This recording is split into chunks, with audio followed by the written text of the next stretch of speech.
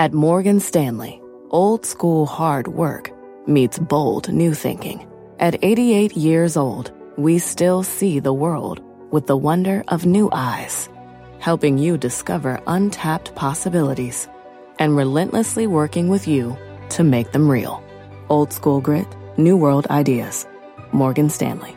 To learn more, visit morganstanley.com/whyus. Investing involves risk. Morgan Stanley Smith Barney, LLC.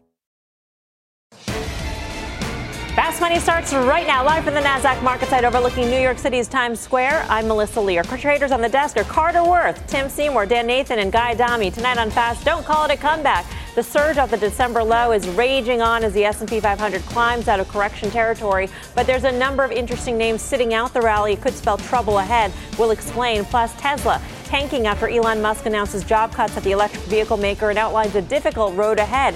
Is this stock just too risky to own? But first, we start off with the market rally. The Dow up more than 350 points at the highs of the day on signs of peace during the trade war as China offers a way to eliminate the U.S. trade imbalance. Industrials leading the charge as names like Boeing and Caterpillar get a boost. But we've seen this story before.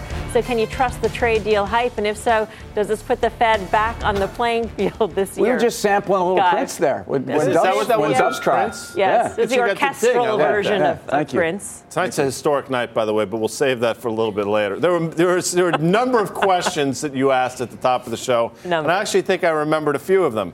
Can you trust this rally? Well, look, I thought it would fade 100 points ago, so clearly I was wrong on that. But one of the things I have said, if there's any glimmer of a trade deal, maybe we get back to 2710 in the S&P, which, if you recall, a month and a half or so ago was a pretty big level of support. Past support becomes resistance. That's what I would say is the upside. In terms of does it bring the Fed back on the table? My opinion, I don't think the Fed's ever been off the table. Maybe their language is such, but I think the Fed is full speed ahead. And in my world, full speed ahead means 3 rate hikes this year, and they will continue to whittle down the balance sheet. It's quite a different reaction in the markets compared to yesterday's trade headlines, right? Yesterday's trade headlines was a flash in the pan, and today, going into a long weekend even, after this big run off December lows, people are still willing to be long into this weekend on these headlines. Because I don't think anybody wants to go home this weekend and have headlines come out over the weekend that, in fact, the deal's been done. And the fear of missing out, and I'm not going to use the term FOMO, Dan. But you just did. I'm going to talk about that this is the pain trade is higher. And so everybody and their brother called 2630 or 2620 or 2600 being the place we're going to rally up to. We're now through it. Now, how much through it? I don't know. But if you look at a handful of stocks, they've not only broken that downtrend, but some of these are stocks that have been bottoming over the course of 2 to 3 months even. So not everybody just hit the bottom in December. And I am talking about the rest of the world. So you can make an argument that what has changed? Well, what has changed is that the negative feedback loop from the Fed. If nothing else, the Fed has been forced to look at their language and change it. And I think that that's very important for markets. The Fed changed it, and the government shutdown also changed. I mean, Trump is much more in a position of needing to have some sort of a win than at the beginning of the month. Could you make an argument that the market is, when those two things get resolved, that it's being priced in right now? Let's say there's a resolution on trade and there's a resolution on sort of close the government, don't close the government. Is it priced in by going up 14% off the low in the S&P? Maybe. Yeah, maybe. Then you could fade the classic fade the news. Yeah, so not only that, I mean, listen, we've had these groups that really got slaughtered in the last couple months of last year that have had this really tremendous reaction. And listen, we've been talking about the bank stocks, and I think the follow through that we saw from some that reported earlier in the week and actually ended up, they opened up down, and then they closed up high, and then they continued to follow through. Some of those gains on Goldman, on Bank of America were truly astounding, and they held those gains. That's really important. But here's the most important thing to me, what I'm looking for the next couple of weeks. It's MAGA, it's Microsoft, it's Apple, it's Google, and it's Amazon. It's really catching on. It is catching on now. Who's it catching on with? Catching on with Dan. We started January 2nd, right? Right after the close, and we had this massive revenue miss by Apple. I'd be very surprised if we do not see that among some massive U.S. multinationals, specifically in technology. So we have this period right now where everyone's pretty optimistic about what Q2 is going to look like. Right now, Q1 GDP has already been priced to 1.5%. That's what people are thinking. And then we get this pickup in Q2. To me, I think the guidance of MAGA is the most important thing we got going on in the next couple of weeks. Is the market expensive? Listen, quickly, is the market expensive here? I mean, earnings, say what you want about earnings. They haven't been particularly fantastic.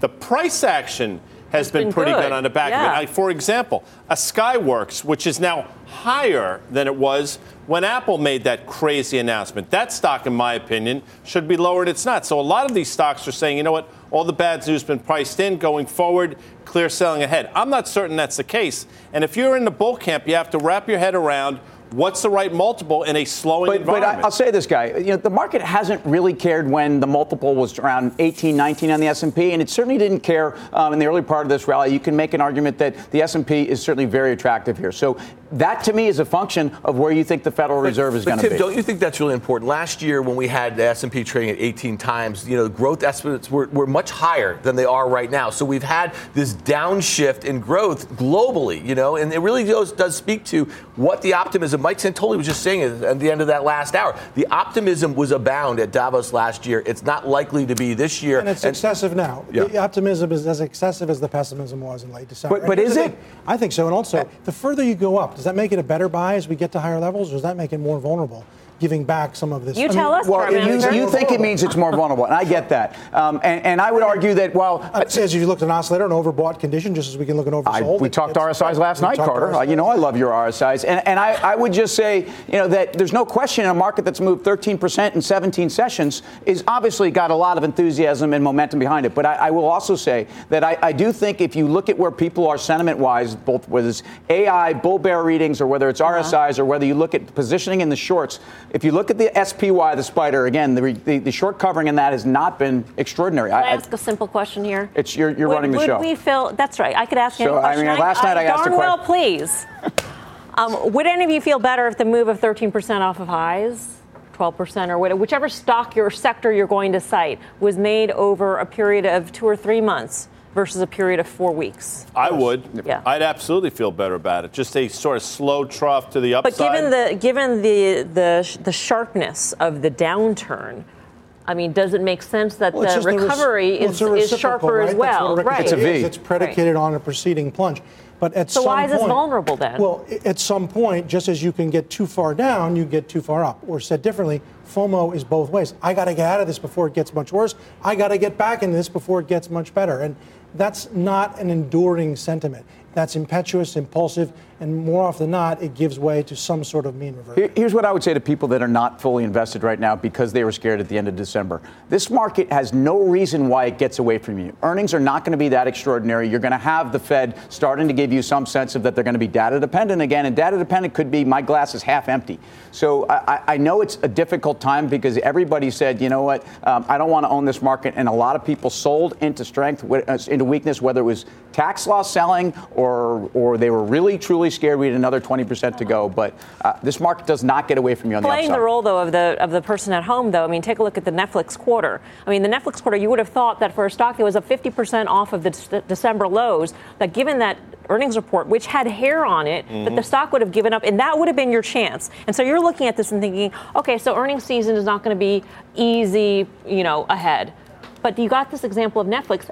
Every reason to sell the stock here because of the sharpness of that recovery. And it didn't. Nice haircut, it held up pretty nicely.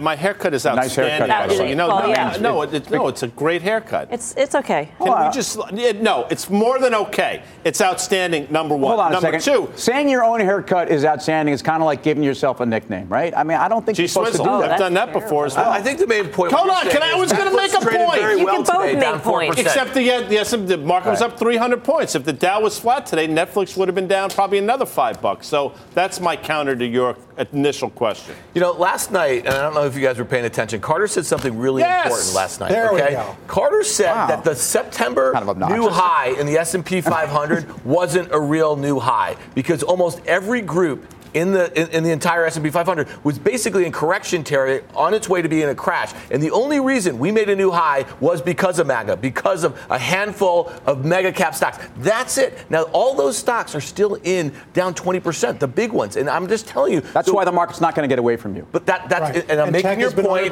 And what I would also say is even looking at JP Morgan that was trading at $97 the morning that it reported, and now it closed today at 104, it's still in a very important downtrend, and it's come a long way. So the notion that it's going to break out of that downtrend and go back to the prior highs, what the heck is going to make that happen? Right. V's are rare. We have a V. You don't usually bet a V. And it's not like a little V. It's a big V. Come too far. In this morning, you sent out a note saying you just short. that. This is the first or time do you sell? that the ricochet, I think, is too far. Yeah. Yeah. You want to ask a question? Can I ask him a question? You may ask one question. So keep it short. What do you do with emerging markets that bottom first were a mess and are actually breaking out of a range? Because they're sideways. If you look at the EM, right, the relative outperformance is impressive, but it's not an instance of actual outperformance. It's just that they're less bad than U.S. equities. There are individual U.S. equities that are actually absolute up and relative up. The EM is sort of a muddling thing. It has no character, I would say. Wow. Let's tie this up with a nice little bow here. I like bows. Would you be long the market here? I mean, would you buy the market here? Fresh money to work here in the S&P 500. What's my timeline?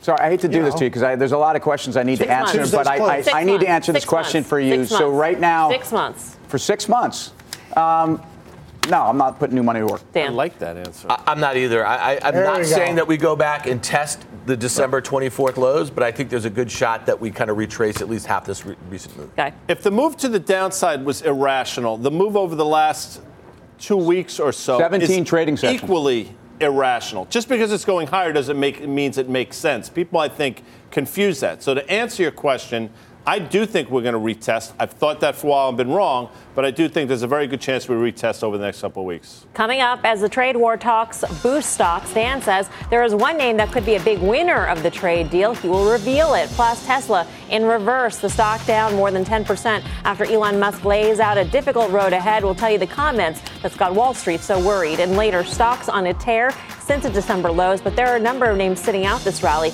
We'll explain what it could mean for the markets. We're live from Times Square in New York City. Much more Fast Money right after this.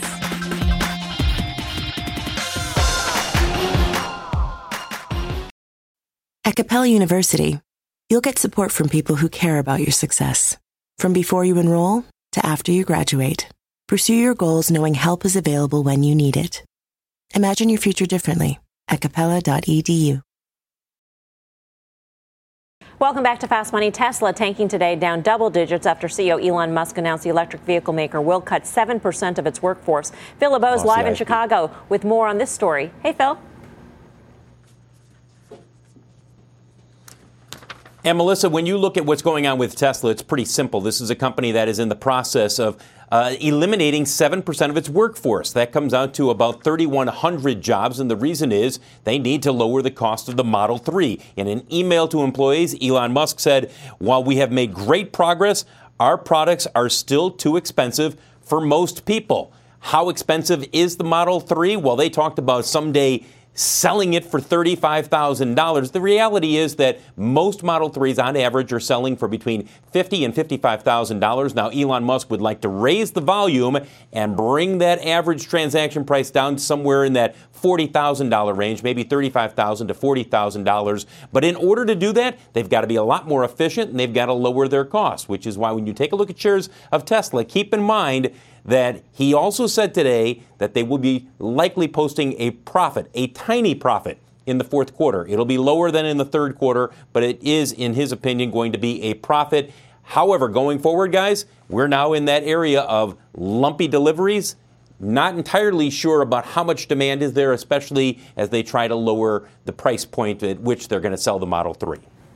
Phil, last year, I believe it was in June or over the summer, they also fired some staff and then they hired back a lot of people. And so when you take a look at the staffing levels over the past, let's say, 9 months or so, is it actually almost the same? So the 7% reduction in the workforce actually looks to be the same number of workers. Well, he said today that they increased their hiring by 30% in the last year. Yeah. So it doesn't look like they're getting rid of everybody that they brought on. But, Melissa, people are misconstruing the fact that they added all of these people, that they ramped up their production of the Model 3, and they met their goals with the idea that they can continue at that level of staffing. You just can't have that many people building these vehicles. It's not cost efficient over the long term, and that's why they need to become much, much more efficient and lower their costs. Okay.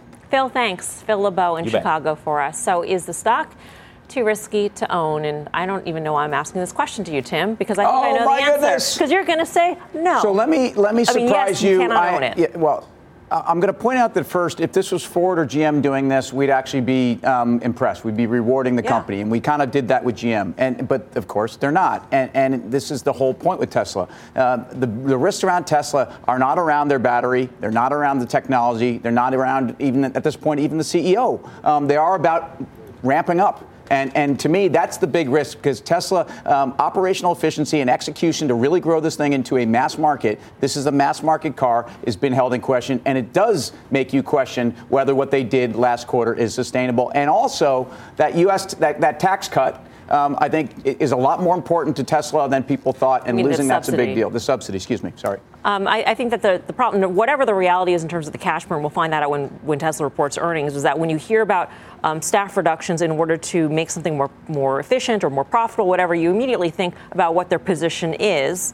And you think about them building a factory in Shanghai, and you think about them continuing to ramp up production and meeting targets and wanting to remain profitable. And you think maybe they got to do a capital raise. I mean, that's back.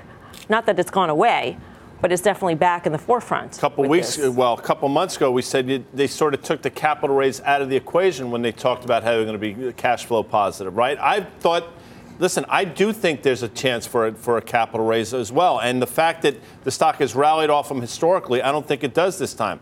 Stock has been in this 275-ish to 375 range. It's vacillated there a number of times over the last couple of years, and it feels as though you're going to revisit that 275 level and then give it another shot there on the long side. I mean, that's just it. It's just it's a gambling chip. Actually, the exact high is like 385. The bottom is 250.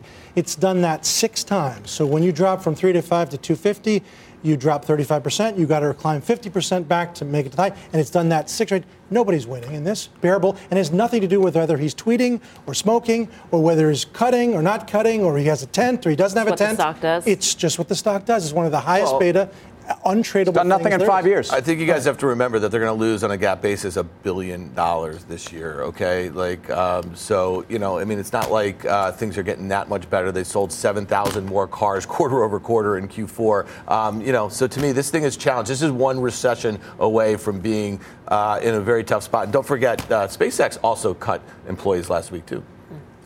For more on Tesla's difficult road ahead, you can log on to tradingnation.cnbc.com. I'm Melissa Lee. You're watching Fast Money on CNBC, first in business worldwide. In the meantime, here's what else is coming up on Fast. I'm going to go all in because I don't think you got the space. Not so fast, Matt Damon. The casino stocks are surging, but Mike Coe says there's one name that's gone too far, too fast. Plus, Orange Mocha Frappuccino! And that's exactly how excited you'll be after you hear what the Chartmaster sees in Starbucks. He'll explain why he thinks the stock is about to heat up. There's much more Fast Money right after this break.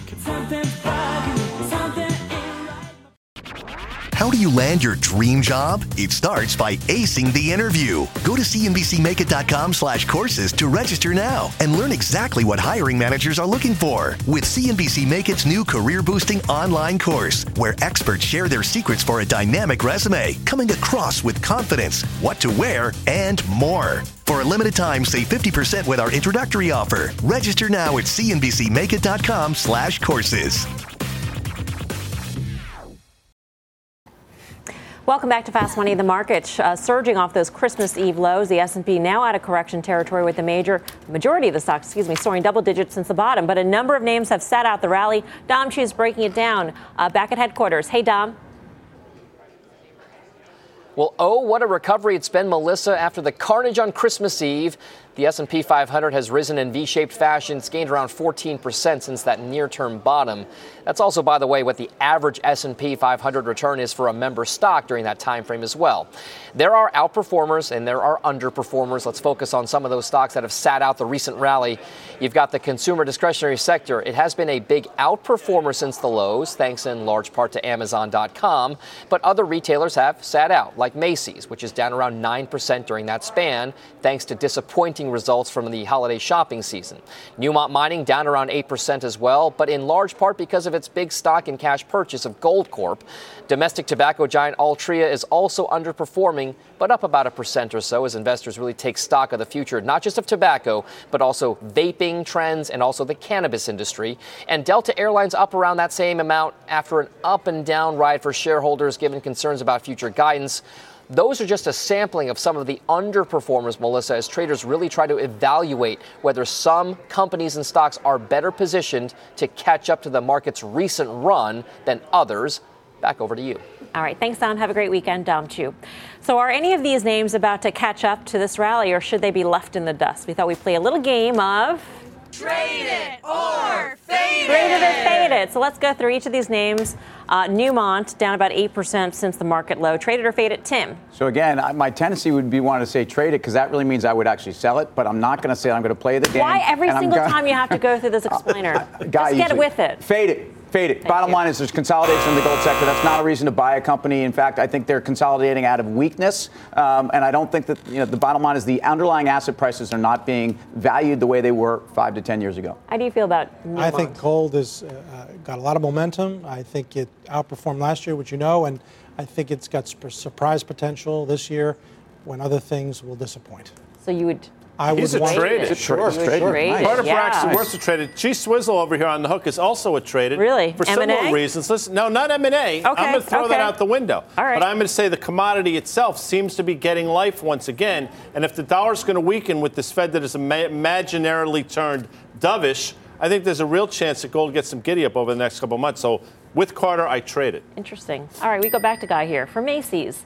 Macy's is down 9% since the low. So trade it or fade it, Guy? Yes, I'm going to trade that one, Melissa. And I'm going to trade Nicely it because, done. thank you, appreciate that. Because if you look on January 11th when they reported, I believe, the single worst day in the history of the company as a publicly traded company, the volume was tremendous. In my world, that's a bit of a capitulatory bottom. The story hasn't improved all that much, but you could absolutely see the shares continue to rally. So in this game, when we're looking for moves to the upside or the downside, I think the downside's over for now. I would trade it. Yeah, so I see no absolute reason to even look at this name. I mean, you just fade it. There we go. No, I mean, but like, if we're just talking about, we just had this reflex move. The average stock is up 13, 14%. And this hasn't moved. That's why we started this segment this thing this way. hasn't moved. That's what we're talking I don't know about. why you would even get near this thing because all of us were in agreement that we're going to go back and retrace some of this move. So why would you want to try to pick at the worst performing names? And it peaked in July of 2015. Yeah, stop it, guys. So you're faded, guy? Yeah. No, okay. Tim, you're in his camp. I would trade it at these levels, and here is why. First of all, it was being pushed around up into even those terrible numbers because people thought of it not only as a secular play, but a cyclical play. They were all getting destroyed. The rest of the discretionary names and some of the retail have come back. People are pricing this thing like it's going out of business. It's not. It's 6.5 times with a 6% dividend yield. It's not a great company. It's way too cheap. We're going to move on to Altria. This is Carter's. Altria is up 1%. Carter, trade it or fade it? Fade it. I mean, this is just boring money. If you want to sit around and wait for a dividend, maybe it gets cut, maybe it doesn't. I mean, it's one of the greatest all-time winners, if you look at this on a long-term basis, quintupling the S&P and especially so total return. But its best days are behind it. All right. Wow. It is time for the final trade on this Friday show. Thanks for the fade. Very quick. Carter Braxton Worth, final trade. GLD. Gold.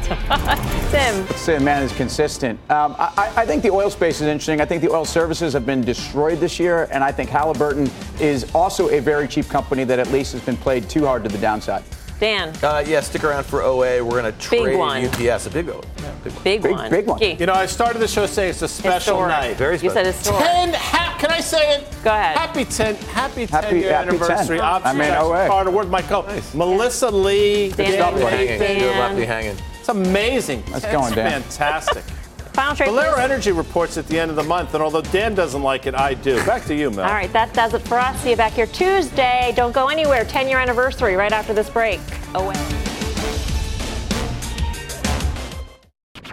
How do you land your dream job? It starts by acing the interview. Go to cnbcmakeit.com/courses to register now and learn exactly what hiring managers are looking for with CNBC Make It's new career-boosting online course, where experts share their secrets for a dynamic resume, coming across with confidence, what to wear, and more. For a limited time, save 50% with our introductory offer. Register now at cnbcmakeit.com/courses.